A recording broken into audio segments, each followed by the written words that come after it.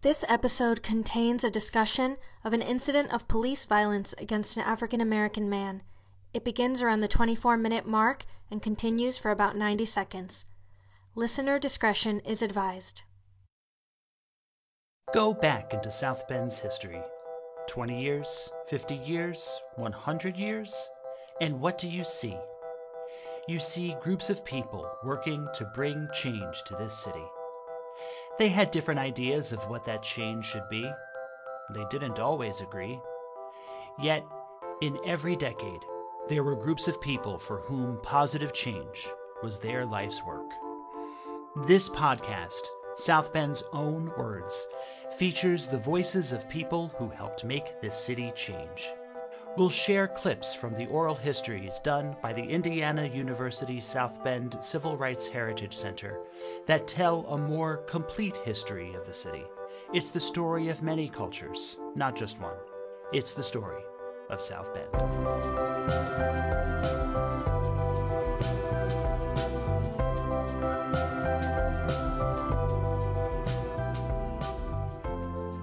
Once, a person could easily pass by the vacant and abandoned Angman Natatorium along South Bend's West Washington Street and learn nothing about its history of segregation. You could go to a baseball game in the downtown ballpark and wonder why a church is shoehorned in there, but never learn that it was the site of the oldest African American church in the city. The sounds of children playing in a wide open field, like the one by the Dream Center, echoes the sounds of thousands of children from generations past in a schoolhouse that was once the focus of our school desegregation efforts before it was abandoned and torn down. It is so easy to walk by a building without pausing, wondering, and learning about its past. But within these structures, people lived, worked, organized, played, faced challenges, built resilience, and fought for change. The challenges they faced and the lessons they learned will be in vain unless we stop, listen, and learn from them. In September of 2022, the Indiana University South Bend Civil Rights Heritage Center launched a revamped African American landmark tour to uncover those stories hidden deep inside so that we, today, can learn. And in July 2023, we're releasing an in-depth book to go along with the tour. Placing History, an African American landmark tour of South Bend, Indiana, features in-depth histories of some of the many places where local history was made. The book is available for free, in print while supplies last, and always available as an ebook by visiting aalt.iusb.edu.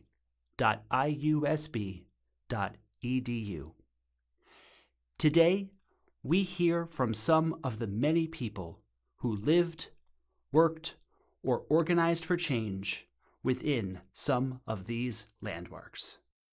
First, Olivet AME, South Bend's first and oldest African American centered church, engaging generations for over 150 years. Featuring audio from Alma Powell and from one of John Charles Bryan's last oral history interviews in 2021. Olivet is the oldest African American church in South Bend community. We used to be over in Monroe, right off from downtown, but just a church full of history, again, full of activists in this community. Once you get inside and see just the beauty, we've really done a lot to renovate it. Well, Olivet, interesting, was a center because it was located downtown. It was a center for a lot of the meetings, political issues. NAACP meetings were frequently held there because they were integral in NAACP. In fact, our present minister, Reverend Breckenridge, was his wife is on the national board of NAACP. and he's very active in NAACP. On 420 South Main Street, our church was located 1 block away, which was at 310 West Monroe Street. And that is the first black church in South Bend, Indiana, and that was founded by one of the trustees was Farrell Powell, and then a couple of his children, and John Powell was a trustee. One of his daughters was one of the trustees, and so there were about 5 members. There were trustees of the Powell family of the 8 that were there for the charter. And of course, you're talking about Olivet AME Church. On 310 West Monroe. Yep. And it was the first black church in South Bend. And the church was started in the 1870s. And then in 1960, they built a church that's standing at this time. My mother was a church organist at South Bend, at Olivet Church. She was there for 40 years. South Bend's African American Business District was a version of Tulsa, Oklahoma's Black Wall Street, featuring Willie Mae Butts, Alma Powell, John Charles Bryant, and Willie Coates. So there was a thriving black business district. So you had everything there, the grocery store. Yeah, you could go to the grocery, had nice grocery stores right there next to you. In fact, it was a lovely meat market and grocery store right up under the downstairs from where his first office was. Okay. Did you ever go over to Birdsville Street? Yeah, because my church was on Birdsville Street. Okay. I could walk through the alley and I was right at church. Okay. So you knew some of the businesses along Birdsville Street? Yes. You knew Mr. Ford? Yeah, I knew Mr. Ford very much. He was my husband's he was his yeah, he used to cut my son's hair and my husband's hair. He had a little barber shop right there. He had a little barber shop, yes. And that was it was also a pool hall also there? Yeah, it was, the pool hall was on Washington Street. Across from. Yeah. Okay. It was down the street. And there was a hotel. The hotel was on, not on Washington Street, it was on Liston. Mm-hmm. I remember that being there. It was a large, Cleaners on Birdsville. Okay. Burns Cleaners was on Birdsville. It had so many little places there. Now, we've researched some things about the Black Business District on the west side, and was Nesbitt's Cafe part of the Black Business District? Where was it located? There was a significant Black Business District out in that LaSalle Park area, which is the extreme west side of the area. I can remember the Jones had a grocery store that was 1 block behind us.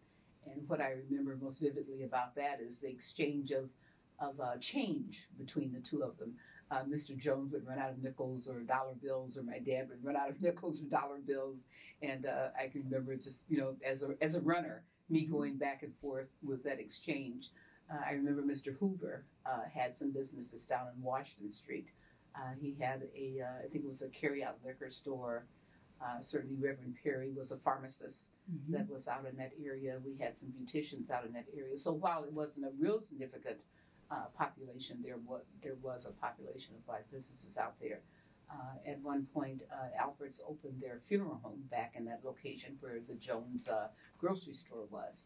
So it was really a community that gelled together, a community that could very well live together, get along out there, exchange. There was a place to get your drugstore items from the pharmacy. There was a place for entertainment for the family to come.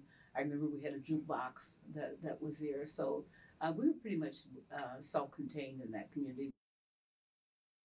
Many Black people had businesses in the 40s and 50s. More in that time went to neighborhood stores and all areas in South Bend had little neighborhood stores where they would go to. A lot of times people ran credit at neighborhood stores and would pay once a week at the end of the week when they got their check or what have you, things like that.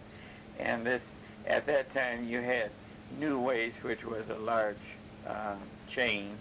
You had the AMP, which was the Atlantic Pacific, and I don't know if Kroger's was in the 50s, but if it wasn't, it came in around that time.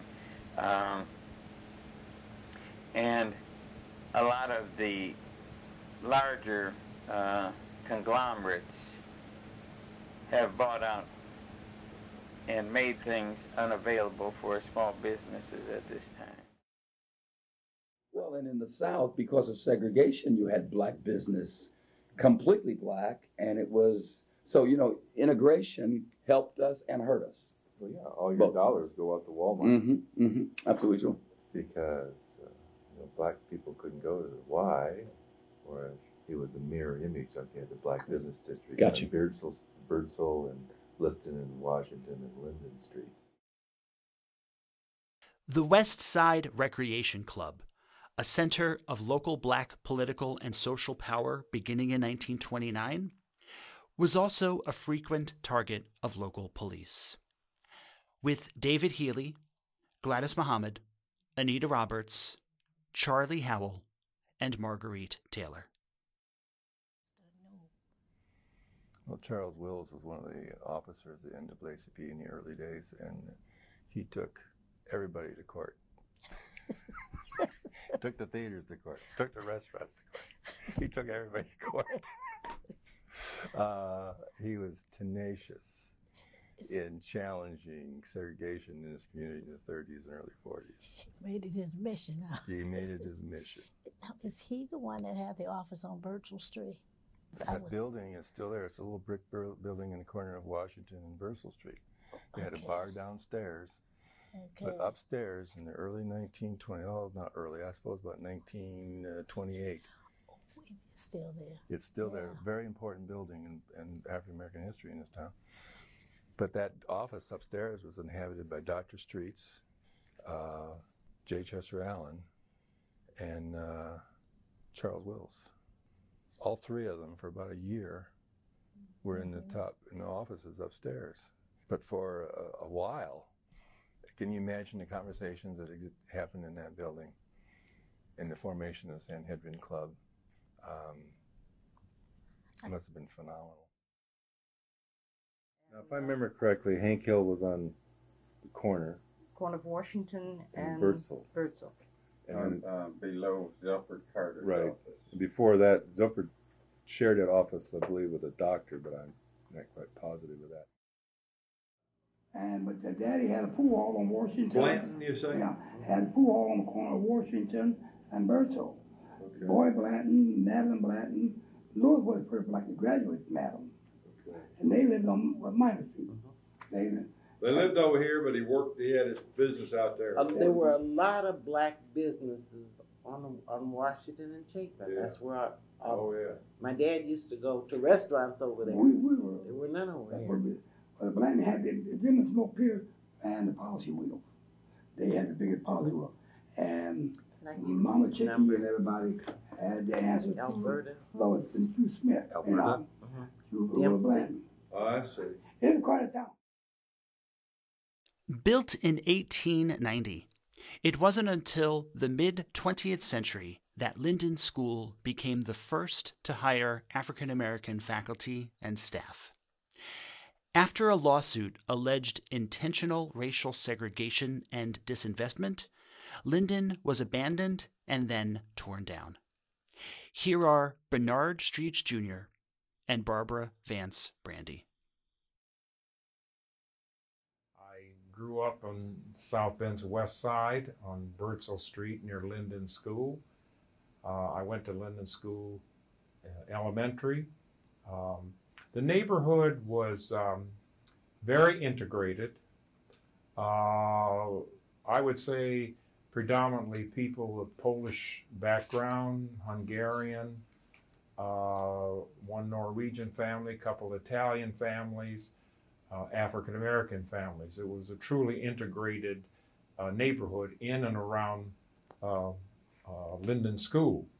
But it's safe to say that sometimes they were told by certain people that send your children to these schools here because there are too many Negro kids coming to this school. So when I started Linden School in the kindergarten in September of 1938, it was like about 90%, 85%, white, 10 to 15% black. By the time I graduated from Linden Junior High in June of 48, it was about the reverse. Okay. Another interesting thing was I don't remember in all my years at Linden, especially from like say grade 4 up, that we ever had any new books. It always had the mark in there, measle or nooner or those at the school. So we got used books, but I remember in biology in the 9th grade, Mr. Phelps' class, I celebrated because first time we got a new textbook. It wasn't a handoff from another school. I went to Linden. That's where Martin Luther King Center is now. And I went to the 9th grade there. We've heard a lot about Linden School. Yes. When I left, in my class, there were 13 people. One was a white girl and one was a white boy. No, 2 white boys and 1 white girl was in that class of 13 students. The school was predominantly black back in 48, 49. It was getting that way because they were starting to have what you call white flight. And most of the neighborhoods, about the only whites in the neighborhood was the old Polish families or Hungarian families that refused to move because they were embedded in the community. Owned their homes and all that. And then a lot of them owned the grocery stores and the bakeries, so that was the thing. Any white teachers? Yes. Any black teachers, I mean? Not when I was at Linden, no. The principal and everyone was white. The teachers were quite old. Some of them, you wondered how long they were going to be there. Because a number of them had taught my mother when she went to Linden. Is that right? How were the relations between the black and white students? Very good. Very good. In fact, the white girl in the class that we had was my best friend. We would go to each other's home. But the strange thing was that once we got to Central, and I would see her in the hall and speak because we weren't in the same homeroom, and she began to make friends of other whites. She quit speaking. And I thought that was a little odd because I befriended her when none of the other black students would. And now that she had friends of whites, she did not know me. It kind of hurt for a while, but then I said, well, consider the source, and you leave it alone. But she's the one that lost. She lost. The area around Beck's Lake on the far west side of South Bend was just the lake to the generations of African American people who grew up there. It was a source of generational pride, despite also being a site of environmental injustice. We hear from Willie Mae Butts, George McCulloch, Lynn Coleman, George Nagu, Willie Coates, and Karen White. What was Beck's Lake like? Oh, gosh. It was just like the pits of the South. No street lights, no sidewalks for the children to walk on, and the streets may have just enough go down the street with one car, maybe a couple of cars, but most of the streets were dirt. The majority of them were dirt roads, like a hard dirt, that you go through, because you get a lot of dust. There's no sewers out there either. There were no sewers, nothing. What were the homes like? Well, they had, when I first went out there, we first went out there, they had those homes that they had out there for the war, you know, when they put those barracks houses. Charles Black and I and several of the other guys, we lived in the block projects. Were those World War II projects? Yeah. And they had potbelly stoves. Yeah. And what we would do is, in the evening, in the wintertime, we would all sit around the stove, get warm, we'd run and get into bed. And we'd wake up in the morning, it would be cold, and ice had formed around the baseboard of the room because when the potbelly stove was on, the brick would sweat. Oh, yeah. And then at night, when the fire died down, the ice along the bottom of the floor that was concrete would freeze. And, you know, those are the kind of conditions we lived in. And then after that, they built the wooden projects. And we thought that was something, man. And as we moved from the brick to the wooden projects. And as a kid, it was fun. We were poor. Didn't realize it because everybody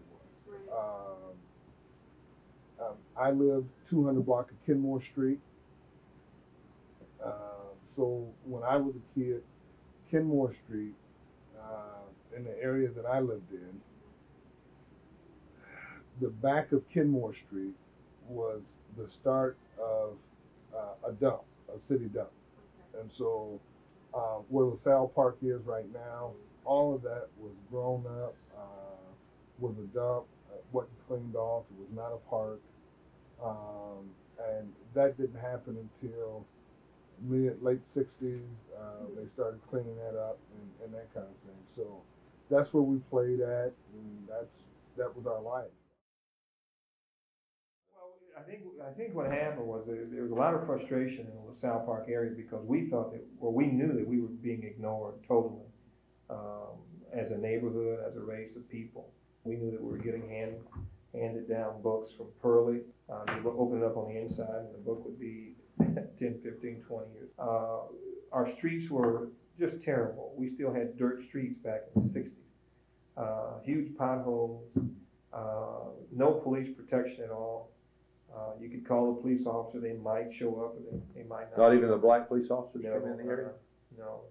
We didn't see a police officer. They would not patrol the area at all. We just felt that something needed to be done in order to clean up the neighborhood. We had people like Mrs. Brody, Annette Oliver, I can't remember some of the other names. I can see the faces. But those are the people that actually stepped out front and said, look, something needs to be done in our neighborhood because our children are suffering. And so it got to the point where if you're not going to do anything, we'll have to take some action. We began burning homes, throwing rocks at cars. Vacant houses you were burning? In the neighborhood. Yeah. Throwing rocks we'd go up to Western Avenue and actually throw rocks and stuff at white people as they drove down Western Avenue. That night I drove around Harrison School, high school. You know, it was a beautiful evening, I remember that. Phew, much to my amazement, you know, here was a bunch of policemen in riot gear, you know, with helmets and batons and everything. And I thought, what in the world? You know, because I was not made aware by the police. And here I had worked hard to try to maintain relations with the police, you know, and improve communications. And, you know, it was obvious the left hand didn't know what the right was doing and didn't want it to know. And so I thought, this is serious. And from what I understand, that there was throwing of bottles and things, you know, out in the street, and throwing at cars, you know, and police, you know, were the recipients of some of that. But I know that the situation became quite serious rapidly. There were Molotov cocktails thrown. The Western Avenue in those 3 days became, it looked like a war zone, all up and down. I mean, not just in that one area, you know, but I mean all the way down to the downtown area. There was plywood in the windows, you know, cars were overturned. I saw fire bombs thrown. I didn't sleep for about 72 hours. You know. And I think that the reason that it really got out of hand and Melvin Phillips was shot was because we brought it across Western Avenue. We left the neighborhood. See, as long as we were doing it down in our neighborhood, it got so bad at one time, we were burning homes, that we started throwing rocks at the firemen. They just took off, let the homes burn to the ground. But when we crossed Western Avenue, which is where, ironically, that's where the neighborhood center was located. It was located, yes. Because the thing at the center was a meeting of blacks to talk about, okay, let's try to calm this thing down. What are we doing here? What's going to happen? What direction are we going to take? Et cetera, et cetera. Yeah. And I can't remember the officer's name that went in there and shot the place up with a submachine gun. Yeah, I can't remember his name. They opened fire with submachine guns. He went in there and shot it up. He became a security guard here at IUSB. That's where he ended up at. Is that right? Yes. Finished up his term. But they said they thought they heard shots come from in the center. And what it was, somebody had thrown a chair, from what I understand, and broke a glass. And so that was when the police opened fire. And Melvin went there to get his brother. To get his brother Thomas out of the center, out of harm's way, as it were, because Melvin was not involved at all in the riot. Melvin was working. He had, in fact, was supposed to be at work then, but he heard about it and knew that his brother was stuck up in there, and he came and pushed his way past the police. I remember that because I was coming up about the same time. He came up to where the police were. They had cordoned off the street right there in front of the center. And he said, man, I got to get my brother. So he went across the street there over to the center on the south side of Western Avenue to get his brother out of the center. And the next thing I saw as I stood there was him running. So he ran, he's on the south side of the street. He's running west on Western Avenue. He crosses the street and comes running back towards where me and my friend were standing. So now he's running east, and he's on the north side of the street, and he's running towards us. And the next thing I did, dog was after him. And next thing I hear this shot, pow, and he falls down, and blood is everywhere. Did you see results that you felt were really tangible as a result of the pressure that you brought? We saw some things that the city did to pacify the people for a short period of time. For example, they did pave the streets. We did see some police presence. They began driving through. The recreation center, I forgot the year it was built, but I ended up working there for a short period of time. But after that, then they sort of abandoned the neighborhood, and it's still abandoned today. Yeah. And as you drive through, you can see that the homes are beginning to deteriorate, the streets are beginning to get bad again. So it was just a means of pacifying the people at the time. It was wonderful because everyone knew each other. We had a sense of community. For example, my family, we were the largest family that lived on Kenmore. And so neighbors took care of neighbors. So everyone knew each other. We shared food. We had a pastor at that time, Dave Davison, that lived further down the street on Kenmore. And he took care of everyone in the family.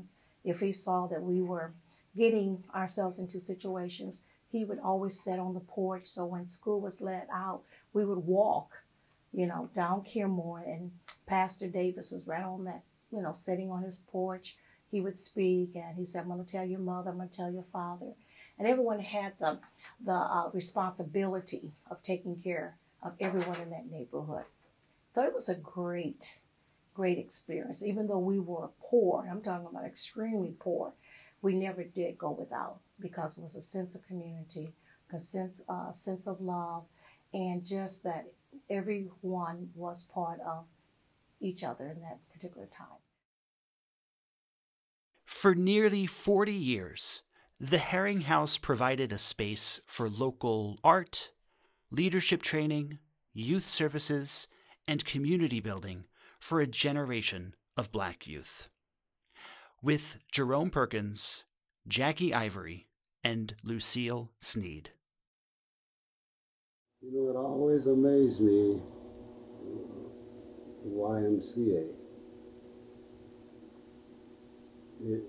That was the Young Men's Christian Association, and yet we couldn't go to it. The YMCA was downtown, where the library is now. It's right, old building they tore down to build a library. And we went to the Herring House. And it just seemed so strange to me that here, YMCA, and what it stood for, and yet it excluded us. But the Herring House was a gem. If it hadn't been for the Herring House, as I think back, I don't know what would happen. That became the focal point for black youth. And because of that place, stayed out of a lot of trouble. You know, your parents would let you go to the Herring House. As a musician here, basically, I started beating up the piano at the Hearing House at an early age. I mean, that was, except for up and down Scott Street, was the only real place for the kids to go. It was safe, and they had a few things there that you could entertain yourself with, such as pool table and different things. The old jukebox at the Hearing House, if you had a nickel, you could go in there and play what they had on there, and they had a couple. They had one tune on there by Lloyd Clinton, the Old Time Shuffle Blues, and I just like that. In fact, I learned how to play that. So it sounds like Herring House was a lot. I mean, I'm trying to kind of figure out. Herring House was a lot of everything. It was. It was. They really loved young people, and they did a lot to help to mold their characters. And yet it was a place where on some Sundays they would have maybe a mass program there. If something had happened in the community that all of the community needed to know about, it was held in Herring House. Can you recall an example of what, when you say something happened in the community? I can't quote exactly what happened, but I think there was a young black man that had been killed, and people were quite upset about it, and there was a great discussion about it, and of course it was held at Herring House. I rightly don't remember the outcome of this, but I think that it was talked about in the community, you know. The people who ran South Bend's first indoor city-owned swimming pool denied entry to African Americans for nearly 30 years. Its transformation into the Indiana University South Bend Civil Rights Heritage Center is a powerful symbol of how the past must be bravely recognized and repaired. Finally, Madeline's mothers, David Healy and Gladys Muhammad. When you were growing, or not growing up, when you were here in South Bend as a young lady, did you go to the natatorium? I went to the natatorium on a regular basis. I was interested in swimming. As I was told, a lot of we colored people didn't swim. We didn't have pools to go to. But I went regularly. At first, we couldn't go but once a month. And then you could go every week. Can't remember the days. I think it was Monday. Well, I remember it was Monday. Yeah, they did pick Monday. They selected Monday as the day that the colored folks could come. Without the natatorium, it was a major foundation of forming black political power in this city. 3 of the people involved became state representatives: J. Chester Allen, Jesse Dickinson, Zilford Carter. This is 1936. 36 was a big year at the natatorium. There's a lot of things going on there.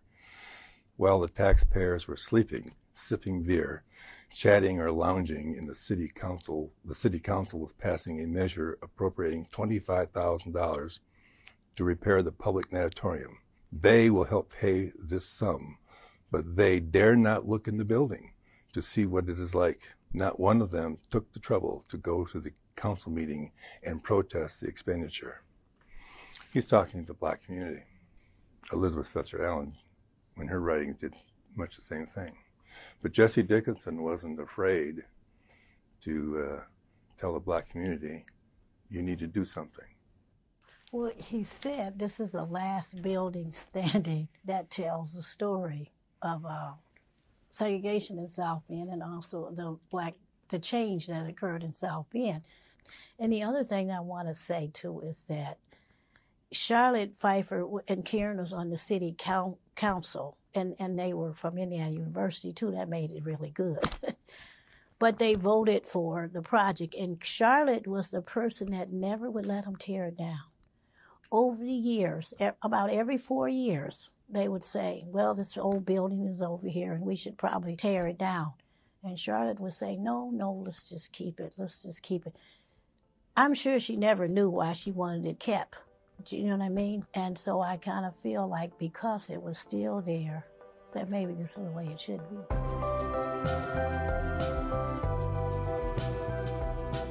Get your own free copy of the Placing History book with even more in-depth histories as told by the people who lived them. Go to aalt.iusb.edu to find out how to get a physical copy or download the ebook. South Bend's Own Words was created by Kevin Tidmarsh and me, George Garner. This episode was produced by Natalie Villalobos and by me through the Indiana University South Bend Civil Rights Heritage Center.